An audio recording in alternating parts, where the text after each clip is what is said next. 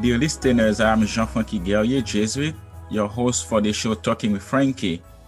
Today we'll continue with the series of episodes on the Second Ecumenical Council of the Vatican.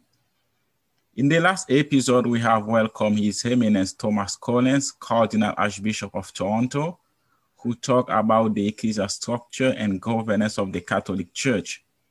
There could be no structure and governance without laws that regulate the functioning of an institution. So the Catholic Church as an institution has the Code of Canon Law, which is the system of laws of legal principles made and enforced by the authorities of the Catholic Church to regulate its external organization and government. So today in this 15th episode of Talking with Frankie, I have the pleasure to welcome Father Michael Rosensky, Jesuit, canon lawyer, rector of the Regis Jesuit community, to talk about the Second Vatican Council and post-conciliar canon law.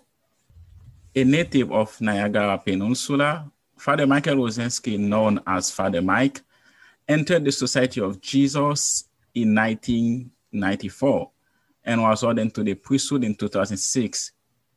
He has served as a teacher and chaplain at both of the Canadian Jesuit High School in Winnipeg and Montreal. He has also had short pastoral assignments in Jamaica, South Sudan, and at Loya Richard House in Guelph. Upon the completion of his PhD in canon law, Father Rosensky was assigned to St. Mark's Parish on the campus of the University of British Columbia in Vancouver. Currently, Father Rosensky works as professor of canon law and the sacraments and pastoral competency at Regis College, Toronto. Father Michael Rosensky, is really an honor to receive you today in Southern Night Media, Toronto, and in the show Talking with Frankie. How are you doing? I'm well, Frankie. Thanks for asking. I'm happy to be here today. Okay. So, Father Michael Rosensky, you have completed the first part of your studies in canon law at the Pontifical Gregorian University in Rome, Italy, then to the Faculty of Canon Law at St. Paul University at University of Ottawa, where you received your PhD in canon law with a specialization in penal law. Can you talk about your experience of studying canon law and your different ministries in this field? I was very fortunate to study canon law at two different universities. At the Gregorian University, many of the professors there the majority of them were Jesuits, also had roles and offered assistance to different dicasteries at the Vatican. So they're very familiar with how the Vatican approaches canon law and practices canon law. But in addition to what I learned from the professors and the lectures, it was also wonderful to be there with students from around the world, students from countless countries, speaking numerous languages. And I learned almost as much from my fellow classmates and students as I did from the professors in terms of the life of the church and the all around the world, and as well as the practice of the law. At St. Paul's, of course, writing a doctoral thesis is a lot of research on a specific topic. It's less kind of global than the studies involved with the licentiate or the master's degree in canon law. But that also, of course, was very enlightening and very enriching. And at that thesis, I looked at penal laws. In particular, I looked at dealing with discipline cases or cases of misconduct where the code of canon law is silent. So how do you deal with cases of misconduct where what the person did is clearly immoral, perhaps clearly a violation of the law, but not defined in the law as a crime? So in Rome, you had students from different places who were there to study canon law, right? Mostly diocesan priests, but also religious and lay people as well. Yeah. Okay. What is the second code of canon law, Father Mike Rosensky? And would you like to say something about the 1917 Code of Canon Law? Well, I can say that the first Code of Canon Law, or the Code of Canon Law in 1917, was the first time the church made an attempt to codify the law. The church, of course, has had a legal system for centuries, going back even to the first millennia. But it was never, how can you say, it was never kind of regularized. It was kind of built up slowly by time. just by popes and different bishops and different synods of bishops passing different decrees, which is to say passing different laws. And all of these laws just kind of basically piling up over the centuries. And that essentially made it very, very difficult to practice the law because you needed to have knowledge of all of these decrees from different centuries and different contexts written by different authorities in the church or enacted by different authorities in the church. So the 1917 Code was the first attempt to try and say, let's systematize this. Let's make one system of law, put it in one book. It won't cover everything, but it will cover the essentials of the life of the church, and we can organize that. So the 1917 Code, in a sense, was the first draft. It drew upon many of those other decrees from the Middle Ages and from church history. It replicated a lot of those decrees, left out even more of them, but it didn't come out of thin air, but it attempted to kind of organize the church's mind on these things. And then the 1983 Code was a revision of that law based in all these decades of experience since the 17 Code came into effect. And then also, of course, reflecting the new teachings of the Second Vatican Council and updating the practice of the law, updating the church's legal life in accordance with the teachings of the Second Vatican Council. This is interesting. Would you like to explain the differences between canon law and civil law, Father Mike? The big difference is, of course, countries and the church are occupied with different questions, occupied with different needs. So nations produce laws to govern the things that are important to their citizens, to govern all aspects of the life of their citizens. And the church creates a law to govern the life of the church. But of course, the church's primary concern in the law and in everything is the salvation of souls. Well, the law, canon law in particular, is meant, of course, towards the life of the church, the celebration of the sacraments, the organization of the church. Those are questions which, by and large, civil laws would not be interested in. One of the things I always explain, though, if you were to take all the laws of Canada, they would probably fill up a house. Like they're thousands upon thousands of pages, if not millions of pages of legislative texts which govern the lives of Canadians. Right. The Code of Canon Law is the main part of law in the Catholic Church, but it's not all of it. But still, you could still fit all of the legislation governing the Catholic Church on one bookshelf. So in a sense, canon law is much more of a kind of a sketch, a broad judicial plan. The canon law leaves much more to the discretion of the pastors, the bishops, the priests, the other leaders in the church, other ministers in the church, than does Canadian civil law. Canadian civil law, or civil law for any country for that matter, into much greater detail and much greater kind of minutia in terms of this and that and what's a violation of the law, what isn't a violation of the law. In comparison, canon law is quite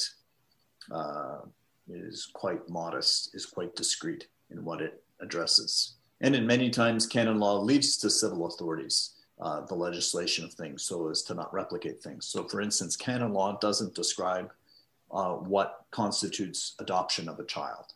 They say basically whatever the civil authorities say qualifies as the adoption of a child. We recognize that as the adoption of a child. We're not going to replicate laws that every democracy is already going to have on the books. Right. So talking about differences between canon law and civil law, Father Ozensky, let's talk about some key issues and real application of the Code of Canon Law. So my first question in this case, what is the role of canon law in promoting the values of justice and mercy in the Catholic Church? Absolutely. Again, so the Code of Canon Law, the Church, of course, lives and is expressed in many different ways. And canon law in particular has a care for the institutional expression of the church, how we're organized, how we live together in formal settings, informal structures. And in some sense, that can mean for some people therefore dislike canon law because they don't want to talk about it. They don't want to emphasize the institutional side of the church. They want to emphasize the spiritual or the pastoral side of the church, the more dynamic side of the church. And some people are kind of embarrassed about even the church, Catholic Church, having a legal system. Rather somehow it could skip over that. But certainly experience shows that law is an essential part of the life of the church. But having said that, the law also has to support the spiritual lives of the faithful. And one of the key ways it does that is through promoting and legislating for the sacraments and the life of the church, for providing for the rights of the faithful in the church, the rights of everyone in the church, but in particular the lay faithful. And always kind of reminding people that the salvation of souls is the supreme law of the church, which is the very last words of the entire Code of Canon Law, Canon 1752. Those are the very last words of the entire code. The salvation of souls is the supreme law of the church. And that's what any canonist must always kind of keep in mind in their practice of the law, that we don't point to canon law just for the sake of upholding the law. We don't point to canon law for the sake of being kind of strict or formal or saying we have to follow the rules because rules are important. No, we follow the rules and we follow the law because it's helpful to people's salvation. It's helpful to people's growth in the spirit. It's helped to blessing and helping the life of the church, not just because there's something magical about these laws and we have to follow them blindly. Yeah. Father Ozensky, you talk about salvation of souls. How does canon law pretend to achieve this mission in today's society? Well, it's a good question. I wouldn't necessarily say that canon law has its goal to achieve this mission, but right. more to support this mission. Mm-hmm. More to support this mission. That in a sense, a nice image for the Code of Canon Law is, as Jesus uses the parable of the vineyard, where you have the wall and you build the wall around the vineyard to protect the vineyard. Right. And in a sense, canon law is kind of that structure to support the life of the church. But canon law, certainly, even as a canonist, canon law is not the be all and end all of the life of the church. The gospel is what is essential to promoting the life of the church, to sharing the faith. Experiences of Christ in prayer are essential to individuals appropriating the faith. Worship in community settings, in the church settings, are essentials to growth in the spirit and to taking on the person of Christ and sharing that with others. And the law is meant to support that and assist that. The law is there to prevent abuses, to prevent people from exceeding their authority, or to prevent people from violating the rights of other people. But the law is, in that sense, it does promote the faith, of course, but it's also probably more protective in terms of protecting the faith and protecting the faithful and the church's values than it is about promoting the faith. Like a missionary going to a new country to people who've never heard of Jesus, he's probably not going to start by teaching them about the Code of Canon Law. That's not where you start. That's not the beginning of the life of the church. That it's important in the life of the church, but that comes later. It has a supporting role. It's not the kind of primary vehicle for promoting the faith and promoting the gospel. Yeah. And Father Ozensky, you mentioned the word abuse, and we know today the sexual abuse is a real crisis in today's church. What does canon law have to say about the sexual abuse of minors? Some people say that sexual abuse crisis in the church is a failure of canon law. Is that a fair statement? That's an excellent question. No, I would not say it's a fair statement. Sadly, one of my jobs, in addition to teaching canon law and working within the Jesuit community, is to help the Jesuits respond to cases of abuse in our religious order here in Canada. Thanks be to God, most of those cases are historical. Mm-hmm. But there are many cases we're called on to respond to at the present moment. And what I can say is that the law itself has always been clear about the sexual abuse of minors, and it has been a crime in the church to abuse a minor for centuries. That is certainly not a new crime in the church. It has been on the books for many, many centuries. What happened, though, there was an issue following the kind of Second Vatican Council. So as you may know, as I'm sure you know, but I'm not sure if your readers would know, Code of Canon Law came into being. The 83 Code came into being Pope John the 23rd called for its revision on the very same day he announced the calling of the Second Vatican Council. So that was in 1959. The new code didn't come out to 83. Like about 20 years, right? Exactly, about 20 years. So the council finished in 1965, but it was still more than 15 years, 18 years before the new code came into effect after the council finished. In that time, lots of things changed in the church and in society in general in the Western world. There was the old code, the 1917 code was still in effect until the 83 code came into place. But at the same time, people knew that many parts of the 1917 code had been abrogated or had been changed or modified by decrees of the Second Vatican Council. But it wasn't entirely clear yet because the new code hadn't been produced what took precedent over what and what of the old laws still stood and what changed. Also, one of the big things that did change in the life of the church at that time was an increased desire in terms of kind of the church being much more pastoral, less judicial, less concerned about laws and rules and regulation. And especially what happened in the 1970s was a desire to respond to cases of abuses of minors as pastoral cases, and as saying, well, father did this because he's sick, because father has a psychological illness, and we're not going to worry about kicking him out of the priesthood or punishing him. We want to heal him. We want to bring him to wholeness, and we want to kind of solve this psychological problem. And that's why he abused these children, was because he has this psychological problem or he has an addiction problem. Those intentions were noble, but we didn't yet in the 1970s fully understand that certainly pedophilia is a psychiatric illness, but it's also incurable. And there's no medication and there's no therapy and there's no kind of treatment anyone has yet to discover which can cure someone of pedophilia. Something they didn't fully understand in the 1970s. It was understood by the early mid-80s, that became clear that pedophilia is not curable, but there still persisted this desire to kind of not deal with the law. Again, the 83 code hadn't come into force yet. There might have been confusion about how to apply penal law in these cases. There was certainly a desire to kind of treat them more kind of pastorally. But sadly, history has shown us that many of those priests who had abused minors and who were kind of presented with a pastoral approach were offered therapy and things like this. Sadly, many of them went on to abuse other children.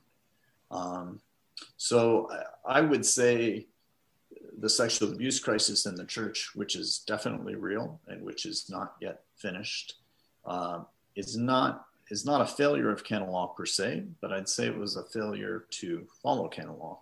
It was a failure to kind of make use of this very important tool in the toolbox in the life of the church, in the lives of pastors, because not all abuse is the same. Not every act of misconduct is the same, but there certainly are plenty of cases when, and I would say basically when a priest has sexually abused a minor, basically he should never be permitted to function again as a priest. And in the past, sadly, there were some bishops and religious superiors who made that decision to readmit priests to ministry who had abused minors because they had this mistaken idea that, he's gone through therapy, right? He's been healed, and he's kind of overcome this. And in some cases that was true, but in many cases, these priests went on to abuse other children. Mercy is important, but so is justice. Pope Benedict made very clear when he said that, God's mercy does not mean we don't also practice God's justice. And it doesn't mean we take a pass in kind of following the church's very clear judicial procedures about how to respond to these cases.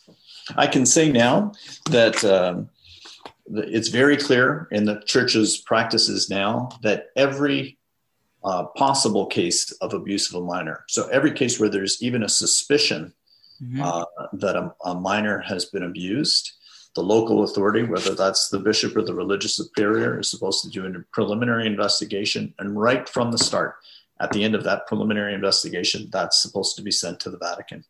And the Vatican has to be informed about every possible case of the abuse of a minor from the beginning. And then the Vatican today oversees all of the canonical procedures of every possible case of the abuse of a minor.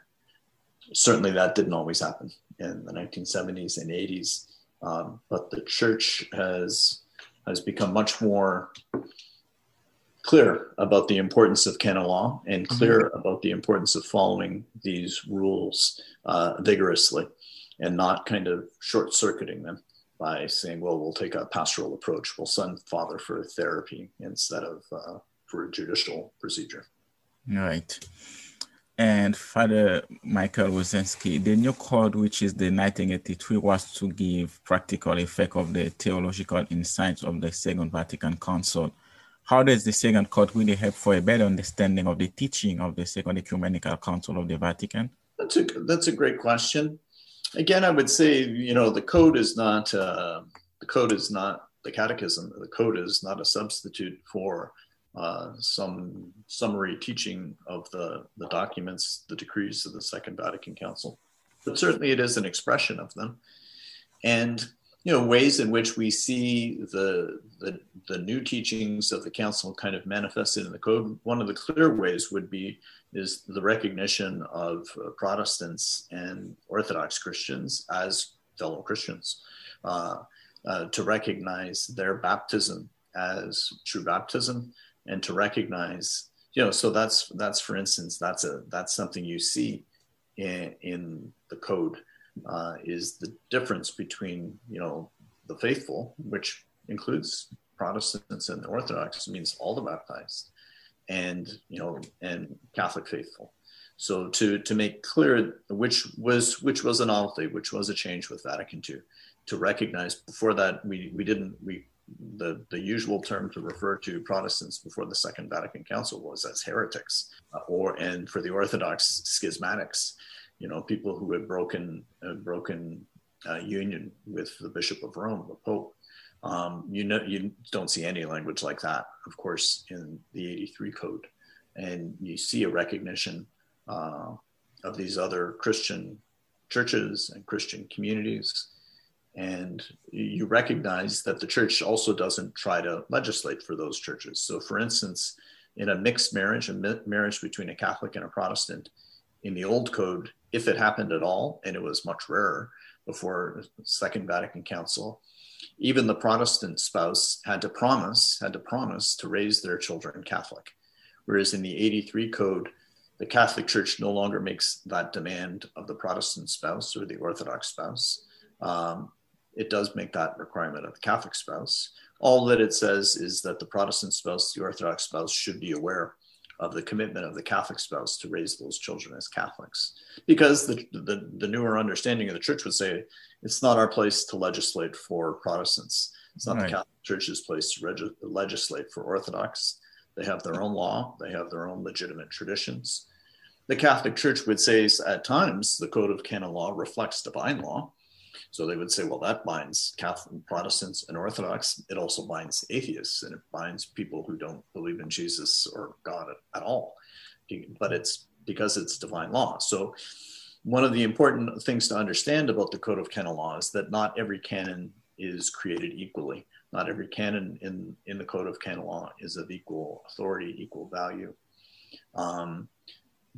Some of them are ecclesiastical laws, which are to say they're laws that were created by the church at some point for the life and the discipline of the church. Those canons can be modified and changed over time. They can be dispensed from in certain circumstances, which is to say the bishop or the pope can decide not to apply that law in a certain circumstance. Those are ecclesiastical laws. That can't happen with divine laws. Divine laws, of course, are immutable. They can't be changed and they can't be dispensed from. And in the Code of Canon Law, you'll have ecclesiastical laws and a divine laws kind of put in the code side by side. So it's important when we understand canon law to know the difference between what's an ecclesiastical law, what's a divine law. Right. So when you were talking about the changes in the church, I'm sure you mentioned it, so I would like to emphasize it a bit. With Vatican II, there is a shift from the model of the church as a perfect society to a vision of the church as people of God. So a community in which all possess the sacramental mission to live and proclaim the good news. Now, my question, Father Michael Osenski, how does that vision of church affect the legislative structure of the universal church? That's a great question. Again, in the 1983 code, you see many more canons devoted to the rights of the faithful and the rights of the laity. And they're describing their role in the life of the church, describing their ability to engage with the hierarchy and to make their contributions to the life of the church in a way that the 1917 code didn't describe in any great detail, touched on it broadly, but it didn't kind of describe it. But in the new code of canon law, the 1983 code of canon law, you'll see canons about the rights of the faithful to engage in the apostolate, which is to say, to do works of charity, rights of the faithful to make associations of the faithful, to pursue their own spiritual needs, desires. You have canons about the rights of the faithful to receive the sacraments and to ask for the pastoral assistance, the pastoral support of the pastors, the ministers of the church. You even have canons that talk about how experts in the church have the right and even the duty to make known to leaders in the church their areas of expertise and perhaps areas in which pastors need to pay kind of closer attention to their duties. There's even kind of an allowance there, basically, for the faithful who have that expertise to make their desires known to pastors, and even perhaps even to ask a type of correction in terms of inviting the pastors to be more attentive to something that they perhaps have previously overlooked. And all of that is outlined in the code. All of that is there in a much clearer, more robust way in the 83 code than was the case in the 1917 code. Right. Any final thoughts, Father Osenski? I would say, to go back to the whole issue of the sexual abuse crisis, in a sense, I'd say the sexual abuse crisis has helped the church to recover a sense of the importance of canon law. As I said, following the Second Vatican Council, and I think part of that was fed because of the long time it took to enact the new law following the closing of the Second Vatican Council. There arose a kind of an anti-juridical mentality in the church. Catholics many of them became kind of anti-canon law, anti-law. They kind of poo-pooed this kind of emphasis on the institutional life of the church and rules, and especially punishments. People didn't like the idea of punishments, and they didn't like the idea of the Catholic Church establishing punishments. Mm-hmm. Following the sexual abuse crisis, people began to recover a sense that, actually, punishments have their place. And sadly, sometimes a punishment, especially a punishment which is going to protect children from future harm, is very important. And just kind of being nice and kind of presuming everybody else is nice and that everybody else would never harm anybody. It might be nice to think that way, but it's not realistic. And that canon law is there kind of to help with those kind of difficult moments in the life of the church, those difficult questions in the life of the church. It's there to protect the rights of the faithful. It's there to preserve a kind of institutional memory of best practices and of good practices related to the life of the church and the history, to hopefully help us to keep from making the same mistakes over and over again.